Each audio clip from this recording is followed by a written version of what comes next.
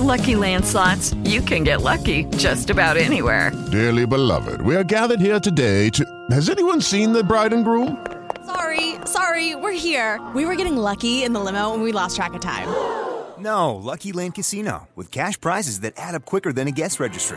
In that case, I pronounce you lucky. Play for free at LuckyLandSlots.com. Daily bonuses are waiting. No purchase necessary. Void where prohibited by law. 18+. Terms and conditions apply. See website for details.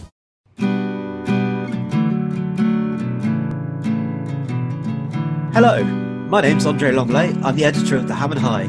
Each week on this podcast, we'll be bringing you an interview with a guest with strong links to North London, where we'll discuss their lives, careers and love of the area. If you like what you hear, don't forget to subscribe, like and leave a glowing review wherever you get your podcasts. This week, our guest is Michelle Collins, who shot to fame as Cindy in EastEnders and has had a long and successful career on stage and screen. Michelle has lived all around North London and does a lot in the community, including acting as patron for the Alexandra Wiley Tower Foundation. During the pandemic, she's launched a project to help young people working in the arts whose livelihoods have been put at risk. It was a lot of fun to talk to Michelle, and I hope you enjoy it. So, Michelle Collins, thanks so much for joining us on the Ham and High podcast. You're welcome. Hello. Hello. How are you keeping? How's lockdown been? It's a strange one because we're sort of we're coming out of it now, aren't we? I mean, we're doing this podcast on Friday, and tomorrow, Saturday, is the big day, isn't it? When lots and lots of places open, and it's all. I mean, I sort of preferred lockdown when it was lockdown. I don't know. I sort of had I feel we had a bit of a safety net. I don't know what it was, and you know, and now it's like, I just don't quite know where I am. I'm a bit up and down. I felt much more secure in lockdown. Does that sound very strange? No, I think I know what you mean. When it was really lockdown, I could say, actually, I'm not doing anything. I'm just going to read a book or watch this series. Yeah. And you knew everybody else was doing the same thing. There was no FOMO. There was no FOMO. And also the fact, I think, is that a lot of people are going back to work. And obviously I won't be going back to work, and I probably won't be going back to work for a while. And that makes me feel a bit sad and a bit anxious, you know, like most people in my profession. Yeah, I mean, with Equity, you launched a scheme, didn't you, to help workers in the industry? How's that gone? Yeah, it's gone really well. So I just sort of, I mean, everyone's talking about it now, about, you know, the devastating effects that the virus is going to have on our industry in particular. And I was, a week into rehearsal, I was doing the birthday party at Harold Pinter Play, which was a big national tour. And literally the second week, on the Monday evening, we got an email saying, basically, that's it. Don't come in, you know, tour's cancelled, whatever. So that would have been... is that done for good, or is that going to come back after? They are talking about possibly next spring, but, you know, nothing is obviously, no, everything is up in the air at the moment. And I was also and I would have finished that tour last week. And it was a great role. I was really excited about it. And I was also doing the Edinburgh Festival. I had a one-woman show, and I've never done Edinburgh before. I visited as a punter, but I was really excited about that. And we had the Gilded Balloon, and so that's gone. And we've now we now booked in for next year, which seems a very long way away. So it sort of prompted me. I knew this was going to happen, and I suddenly, in lockdown, thought, and I was being very good. I was doing lots of cooking on Instagram and looking after my mum, doing her shopping, and I was delivering for food banks. And then I just thought, what can I do? And I remember seeing Julie Waters on Twitter doing a bit of a fundraiser for Equity's Actors Benevolent Fund. And I thought, okay, I'm going to ring up Equity, spoke to them and said, you know, what's happening? What are you doing? I'm thinking of launching something. And they said, yeah, that'd be amazing. You know, let us know what you're going to do. And then I had the idea of doing monologues, sort of before people were really doing monologues. I mean, now there's saturation, I think, isn't there? You know, because obviously monologues is one of the only things you can probably do on your own at home. It's had a huge comeback, hasn't it, as an art form? Yeah. It's the humour of the monologue. So to cut a long story short, I phoned around, and within about 4 days, I had Ian McKellen, Derek Jacobi, Leslie Manville, Sue Johnston, Leighton Williams, Miriam Teatley, Miriam Margolyes. I had about 50 actors all on board saying that they would perform a monologue in their own home. And then I got a friend of mine who runs a company called Genesius Pictures and said, look, will you help me? Because it's getting really big. I can't do this on my own. So they came on board. And within 2 weeks, I think we launched it. And so it's obviously I'm doing it with Equity as well. And Equity have an Actors Benevolent Fund anyway, but during the crisis, they obviously saw that actors, performers were in real financial need, and they launched, they donated £1 million into the fund, and they were finding that it was really dwindling. And so what they offer is a £400 maximum cash handout to people in need during the crisis. And they found, that there was a massive need for it. So we put them all online on YouTube, and we did a big campaign. I did lots of TV and lots of editorials, and we've raised 34,000 just through the and I called it amazing. hashtag. Yeah, I called it Flower, which is for the love of arts, and it's still ongoing. But I think there are so many people out there just wanting money, and now obviously, Cameron McIntosh announced that he wasn't going back to next April. So many theatres are closing. It's quite hard to be positive about my industry at the moment. It's really, really tough for everybody, I think. And also in particular, what worried me were the regional theatres, that really rely on the big tours coming in. And also these regional theatres are a real hub for the community. They're not just, they don't just put on productions. They have youth theatres, they have dementia-friendly cafes, that sort of thing, mother and baby, they're educational. So that's what's going to be really devastating, and I think a lot of those are going to close. Yeah, and I think it's the danger. I mean, I've worked on papers in Surrey and in Devon before, and these theatres that have tours on, a lot of them rely on council funding, but as propping them up already. But once you've lost the commercial stuff, and now it's I difficult. think. And I was waiting for Panto, because Panto I do every year, well, mostly every year, and I really love it. It's such fun, and you sort of rely on it, and I don't think that's going to happen either. That's going to go, and that's going to affect those regionals really badly, because they also rely on that. Their Christmas show is propping up the rest of the year. Yeah, absolutely. So I mean, sorry for any listeners, we'll put the link up to the page with the monologues, and they're certainly really worth checking out. It's quite strange that lots of them are quite intense, I think, because the actors have said, right, I'm really going to put myself into this, but also you're kind of seeing them recording it in their study or under the stairs, or it's quite a bizarre thing, but they're some remarkable performances, which makes them much more intimate, doesn't it? And I think that they're all very personable, and I'm actually getting a book together as well about obviously putting the monologues in it, because I think it's really interesting, particularly for actors who want to find monologues, because I've got such a diverse cross-section of monologues. They'd be great for audition pieces, but just to find out why people chose those pieces. And I also got a group of writers and put those writers in with the actors. So Tony Grounds, who's an old friend of mine, he's got Our Girl on TV at the moment, but he's done lots and lots of things. I put him in touch with Ian McKellen, and he wrote Ian's monologue, which was fantastic, actually. I think it's called Herbie. But so, and also actors you're not an actor if you're not acting. So it's kept, we needed something to keep us doing something during that really strict lockdown, I think. But in a way, I think now is going to be harder, because people are now thinking, oh my gosh, what am I going to do? The future looks a bit bleak. Yeah, absolutely. And there's only so much TV work and things out there. The last stage show I saw before lockdown was Endgame at the Old Vic with Daniel Radcliffe. Yeah, which it was, and Alan Cummings, who I love, and it's really, really good show, but kind of strangely appropriate. So, within a few weeks, suddenly we're in this strange new virus world.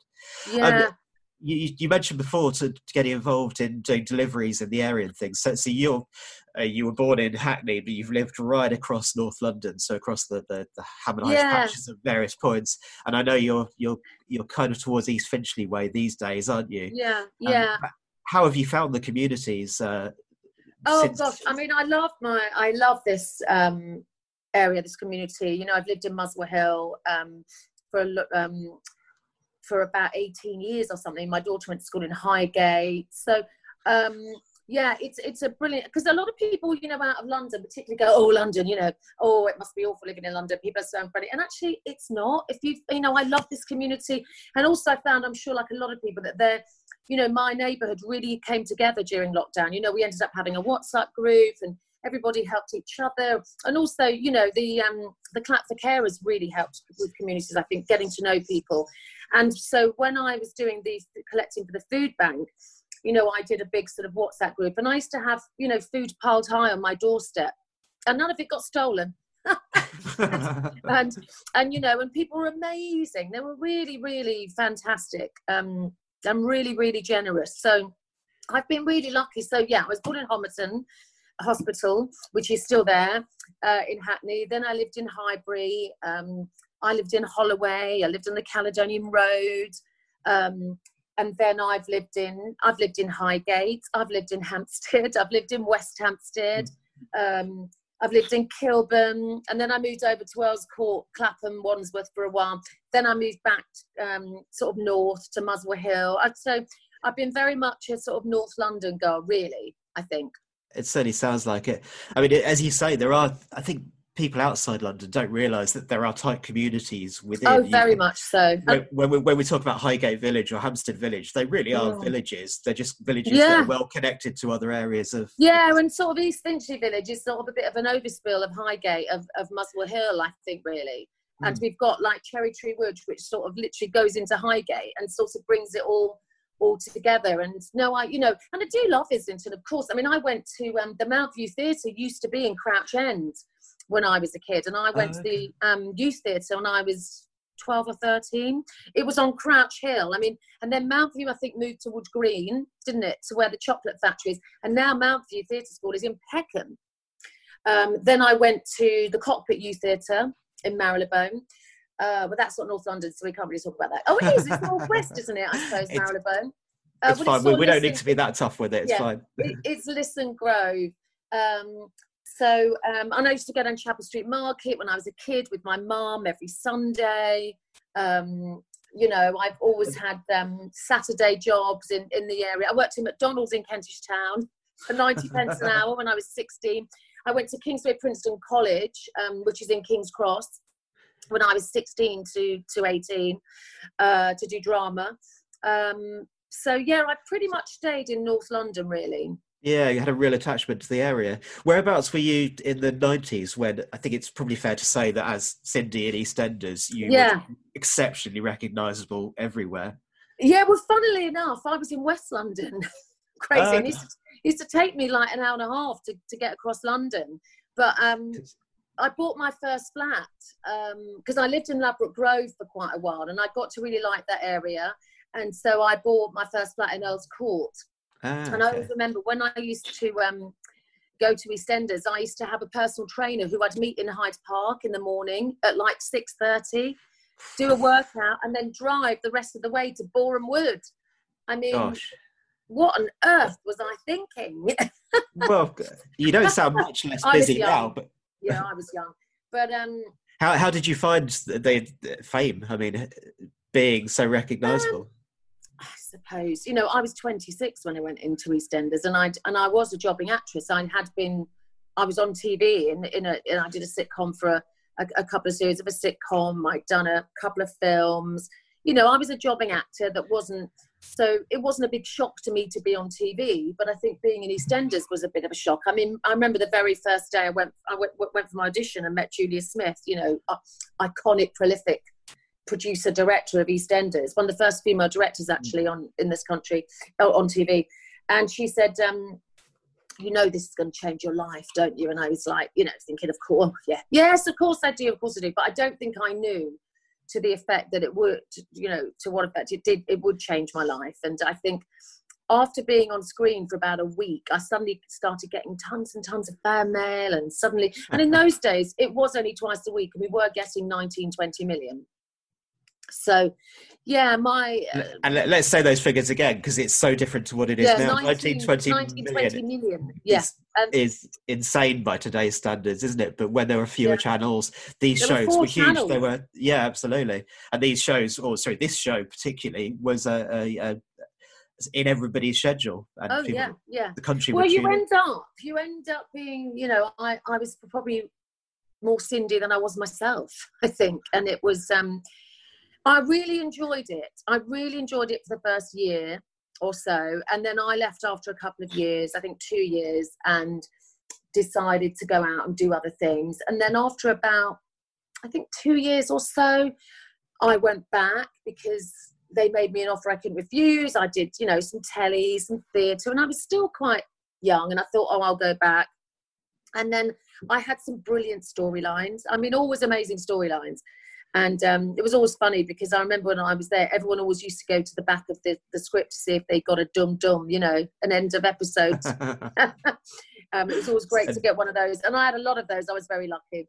But in all, I stayed for about 10 years, I think. And, there were good times and there were bad times. And I think maybe I was slightly older than a lot of people who went in, and I did often feel a bit sorry for the younger ones who went in. And I think it's quite hard to handle that amount of fame when you're just not used to it. It sounds like you went in at a good time because, as you said, you'd done a few years acting in various TV things. Yeah. You'd also spent a year or two as a musician or a singer, hadn't you? Yes, I forgot about that. Yeah, I'd been in a pop band when I was sort of 18 for about 18 months. So I'd been on TV and I'd toured the country. And I think also, in that word celebrity wasn't really around that much. I mean, we did it.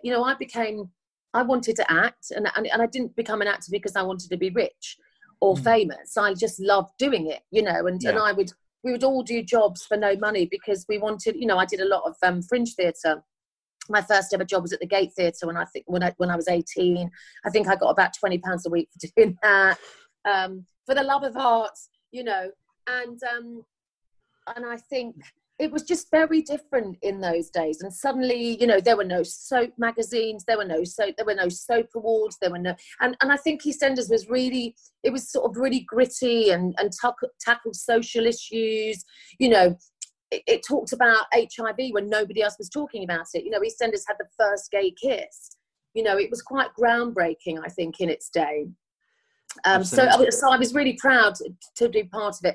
But like anything, as an actor, you want to, for me anyway, I wanted to move on, and I still see myself as a jobbing actor, really. And I get a bit scared if I stay somewhere too long, which in some ways is probably bad. And but I'm, and I'm still really ambitious, and I still love doing what I do. Thankfully, I mean, it's certainly harder as a woman when you get older. But I still love doing it. Yeah, well, I mean, obviously, after EastEnders, you had a lot of TV roles and some really chunky, substantial TV dramas and things, weren't there? And then Coronation Street for a few years as well. But you seem to have gone into theatre to a certain extent. Is this about looking for roles? Yes, I think it is. I think, especially when I did... after I'd done Corrie, and I felt like I needed to step back a bit and do some more theatre. I did a couple of musicals. I did a play at the Hampstead Theatre, which was great because I was becoming a bit more, it was coming local. I did a play. I've done a couple of plays at the Park. I produced my own play at the Park and had a play commissioned for myself. It was a two-hander. I was really proud of that. I produced that. I produced a film, and I was in it as well. Not just me, obviously. I'm not that much of a narcissist, but I think it's it was wanting to take back a bit of control of my life. I just felt a bit that I just wanted to sort of, you can almost, and going from, even though there was a gap of about 22 years, between EastEnders and Coronation Street, suddenly after Coronation Street, I was a soap star again. And I felt like I'd worked so hard to get away from that tag, and suddenly it was back again, and I think everyone likes to label you, don't they? And that's fair enough. I understand that, but I just felt I had to go out and sort of prove myself again, which sometimes is really a bit exhausting. Judy was boring. Hello. Then Judy discovered ChumbaCasino.com. It's my little escape. Now Judy's the life of the party. Oh, baby, mama's bringing home the bacon. Whoa, take it easy, Judy. The Chumba life is for everybody. So go to ChumbaCasino.com and play over 100 casino-style games. Join today and play for free for your chance to redeem some serious prizes. ChumbaCasino.com. No purchase necessary. Void where prohibited by law. 18 plus terms and conditions apply. See website for details. Yeah, it is. And it's a pressure in all kinds of careers, isn't it? But especially on so high profile. But I suppose the other thing is you said before, finding good roles for women of when you're not in your 20s anymore, for example, is difficult. I'm going to take this over here, Andre, because I've suddenly realised my battery is going. I'm going to take it over here. Let me know if you can still see me. This is live podcast action here. Oh my God! This is what it's all about. I realise. Here we go. I've just seen most of Michelle's front room there, and there's a lovely painting in the background now. Oh my God! No, actually, my phone. Normally, my phone always goes on when I'm in the middle of a Zoom, and it's like people keep ringing you back, and you go away. I think I suppose because I was so I don't think a day goes by when people don't recognise me as Cindy, for me, I think all the things I've done, it's just so bizarre. That is the power of soap, I suppose. Not even as much as Corrie, and I think I left Corrie 6-7 years ago, I don't know. And I know a lot of people would think, particularly younger actors, oh, you're lucky, you should be lucky that, you've done all that and you're recognised. But actually, no, because most actors don't want to be recognised for the same thing. I'm sure Daniel Craig, when he leaves Bond, will want to be recognised for someone else. And he's going to find it obviously really hard because we think of him as Bond now, don't we? Well, it's partly why you see Daniel Radcliffe turning up in Endgame at Old Vic, because he wants to say, look, I'm an actor, I'm not just Harry Potter. And I'm sure I'm not Harry Potter at all. No, Daniel Radcliffe does not probably need to work ever again, but he wants to prove himself. And I think that's really admirable, actually. And I think most actors do. But also, you know what? I totally get it that people want they want an easier life. They've got families. They want to stay in a long running thing. And that's fine, and you just have to do sometimes you make the wrong decisions. We all make the wrong decisions, don't we? I think. And I don't know many actors that have a long-term plan. It doesn't really happen like that, I don't think. But no, it's certainly not easy being a woman of a certain age. But I think you have to be very proactive. And I always say, gone are the days when you sit at home and wait for your agent. However good your agent may be, Absolutely. You have to constantly do things. And, I've optioned a book, and I've got... we've got a writer on board. I joined forces with Charlie Hanson, who works all Ricky Gervais's things, and Janice's Pictures. I'm doing something with them. I've also got I've got about 3 or 4 projects on the go, and you really have to. And I suppose you don't. Sorry, go on. No, go on. You go. Otherwise, I'll well, I was going to say, obviously, you don't always know which project's going to come off, so you need to push not every direction. But then on top of that, there's also social media, which is kind of expected to keep your profile, to keep yourself engaged. Social media is a strange one, isn't it? Because 6 months ago we were saying, oh, it's really bad for the anxiety, you shouldn't be on it too much, oh no, it's really... But actually social media has kept everyone going through this pandemic, hasn't it? Yeah, absolutely. It's been a lifeline for people, particularly people I think who live on their own. I mean, thankfully I live with my partner, but I think a lot of my friends, because I also run a Women in Media group, which I've run for about 4.5-5 years. And I've got at the H Club, I do it every Sunday, every month. And I have a database of about 350 women. I normally have about 60 to 100, depending on the guests. And I've had Josie Rourke, June Sarpong, Sally Abbott, some amazing women guests. And that's really, and I'm very proud of that. But so a lot of my women I still speak to, and a lot of them are on their own. And I think they found it really tough, So is that a regular meeting thing? Or it is a regular meeting, but sadly, I think the H Club's going to close down.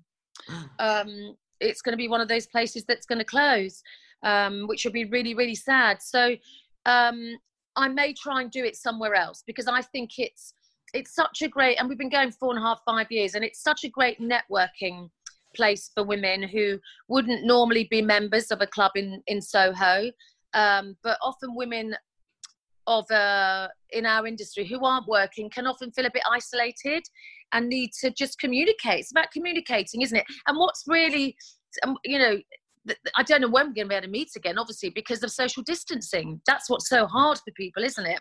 And we tried to Zoom.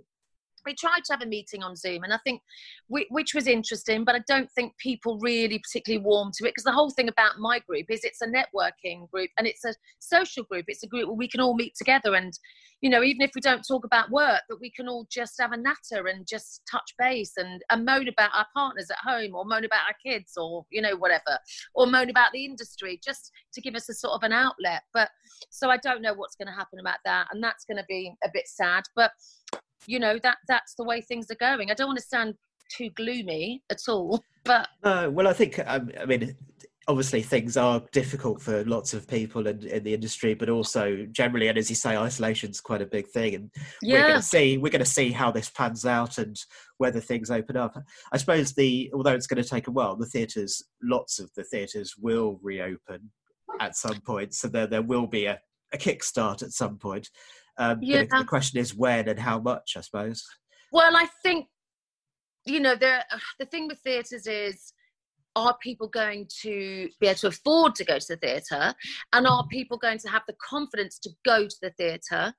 Are we going to have a vaccine? When are we going to have a vaccine? Let's put the virus aside for a minute. You've mentioned a few things that you've got going on. You've got an option on a book. There's a few other projects. What are there long-term aims or projects that you want to get off? Is there so I do write, but I am better working with somebody. Like I had a really great, they call them writers' rooms. I had a really great session on Skype for about 3 hours in a writer's room with a producer and another writer, and we were it was my idea, and so I got the writer and the producer together, and we came up with, and we applied for a development fund, and we've got all that off, and it was amazing how much we got together in just like 3 hours. And to be honest with you, if we'd gone somewhere and had a meeting, we probably wouldn't have got what we did in 3 hours on a Skype meeting. Oh, that's interesting. Because it's far more intense, isn't it? We would have ordered drinks, we'd have chatted for silly other things, but it was it was really, really productive. So that's something I'm doing. I've got something else I'm doing with a writer about an all-girl 80s pop band who reform. I don't want to say too much because I don't think anyone's in the idea. I've got the book. I optioned a book called Half. Is the 80s band a stage idea, or is it? Are you thinking? No, it's a TV, and it's not autobiographical in any way. Well, maybe a little bit from experience. There must be a little bit in there. Of course, a little bit, but that was a long time ago. So, and I've got a sort of one-woman sitcom type thing going, but you just have to, you just got to keep doing and keep on being productive and hoping that one of these things will take off, and I'm still doing, so the food bank, I should go back to the food bank, because that's run by a friend of mine who's called Lindsay Wiley, and her daughter Alexandra Wiley sadly had died of cancer about 7 years ago. She went to my daughter's school, and Lindsay set up this charity called the Alexandra Wiley Tower Foundation, and it was for families on sort of lower income in the North London area. And so during the pandemic, they've been amazing. So she's hooked up with Islington, and they're based at the Ring Cross estate in just off of Holloway Road. In fact, where I lived when I was a kid, the Ring Cross estate. Really? Yeah. And so that's where the base of the food bank is. So we go there and we pick up the food parcels, and then we deliver all around Islington. In fact, I think I'm doing one today, and they're delivering to, I think they've gone up to about 400 parcels, 450 a week. which is a lot, isn't it? And Absolutely. it's getting more and more. But she's an incredible woman, and she's a very small charity. And I just, and also there's another charity, All Dogs Matter, which is a dog charity, which I support in Highgate. And I also fostered a dog in lockdown. During lockdown? Yeah. Oh, right.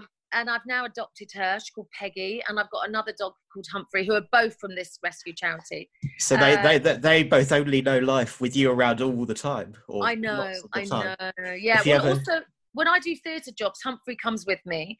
So I suppose it won't be so easy with two. But you know what? I've even before lockdown, I was thinking of getting a second dog. I mean, yes, that does worry me that people have got dogs during lockdown and then they go back to work and then they don't know what to do with these dogs. There is that problem.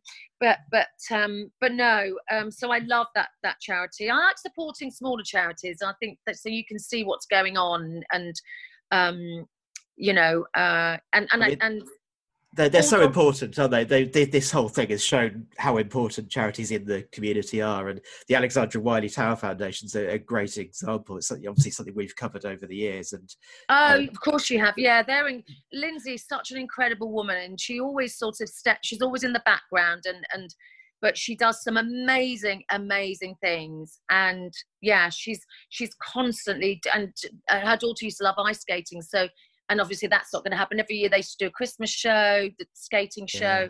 And in fact, I think that's where I met Lindsay. I remember my daughter going skating at Ali Pally and hating those skating days and having to sit in that really cold ice skating rink when my daughter was skating. And I loved the day. She went, Mum, I don't think I want to do ice skating anymore. I was like, yes, brilliant. How are your ice skating skills?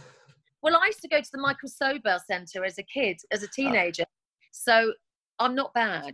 Bad, but I'm not really mad about skating anymore. Well, obviously, also as an actor, you've got to be a bit careful because you don't want to go and break a leg just before you start a job. Yeah. I'm the same with skiing. I'm not a lover of skiing, and again, I'm so accident prone. I'd probably break my leg or something just before a job, you know.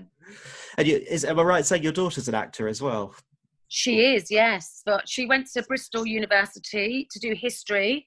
And got a first and then decided to become an actor. I mean, why? Crazy girl. But I wonder where that came from. But, yeah, it's like she learned nothing. She learned nothing, but, you know, I suppose she's got a good solid... I mean, I never went to uni. I didn't even get into drama school. But I'm just glad that she's got a good solid degree behind her. What's interesting is I remember when I was at school and I went to my careers...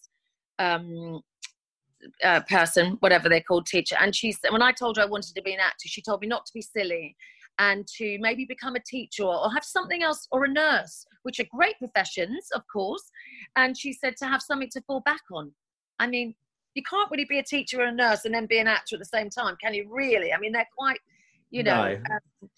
It's not like they're going to allow much time on the side. No, but now, so my point is now I would say, have something to fall back on as an actor. You really need to, because that's also what worries me about what's happening now is the younger people going into the industry, how are they going to support themselves if they don't come from particularly privileged backgrounds, or, you know, they can't work in hospitality, or, you know, just ordinary working class kids. They're going to end up leaving the industry, and that's what really worries me. It's going to be really tough to survive.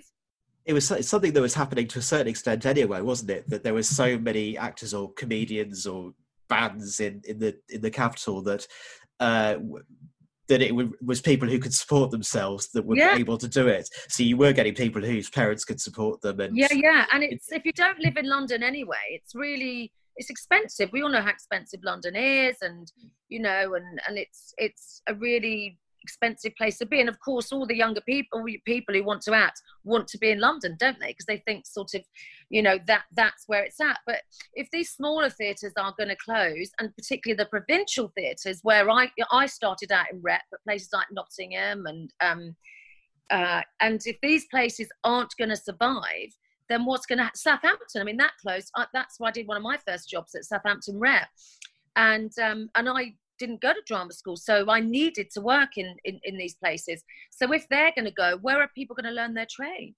You know, it's going to be interesting. Let's, you know, there is a part of me that thinks hopefully creativity, innovation that may come out of this. Let's hope it does. We're certainly not all going to give up. And I may sound like I'm negative, but I'm not really. I'm just sort of saying how the situation is at the moment. And it's quite difficult for people to be positive, isn't it, I think, at this time? Yeah, no, I think so. There's certainly a lot of creativity out there. There's a lot happening, and people have been creative during lockdown as much as they can. But we're certainly at the stage where we need government help. We need, where it's appropriate, corporate help. Something's got to be done to help these industries. But I'm sure things will pick up at some point. Yeah, you hope that we'll get through this. I mean, it was tough. It was tough in the 70s, early 80s. And we sort of got through that, but then I was younger. I don't know, but you just hope that people will, and that will we have learned something through this? You hope we will. You hope we will all come out of it better people and love and respect each other a bit more. We hope so, and maybe it may change things for the better when we look back in years to come. Who knows? Let's hope so, to some degree. As you said before, we know our neighbours' names because we clap at the same time, or people have got involved in food aid and food banks and things. There's a lot of positives out of it. Listen, thank you very much for joining us for the podcast, and all the best for the future. I'm sure lots of opportunities are coming up. Oh, yeah. No, I think, like I say, I sound a bit, but I'm generally, I think as an actor, you have to be, I think in a way we are more equipped because we're used to being unemployed. We're self-employed people. We're used to not knowing where our next job is coming from. Whereas a lot of people who aren't in our industry are not used to that. And it's probably going to be harder for them to deal with it than it is for people like me. Sometimes there's that little bit of excitement about not knowing what you're doing next.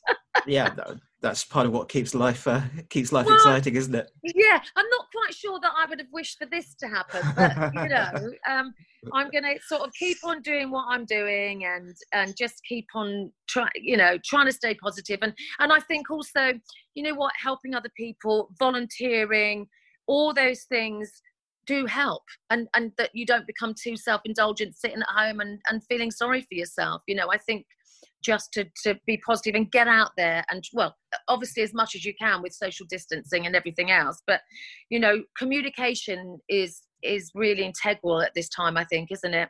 Yeah, absolutely. Great. And do get in touch when you can tell us more about the Reforming Girl Group TV project, which sounds great. Yes, I will. So that was Michelle. Thank you so much to Michelle for speaking to us. It was an absolute pleasure. If you enjoyed the podcast, don't forget to subscribe, like and review. It really helps us to reach more listeners. We'll be back again next week.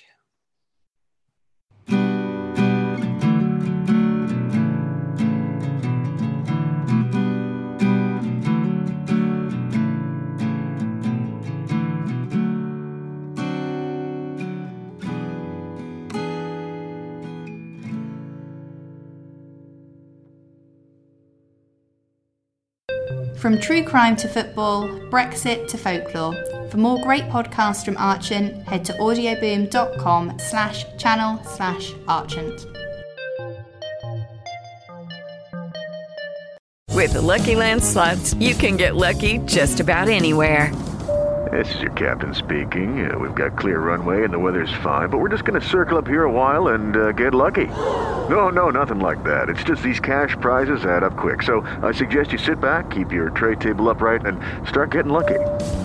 Play for free at LuckyLandSlots.com. Are you feeling lucky? No purchase necessary. Void where prohibited by law. 18+ terms and conditions apply. See website for details.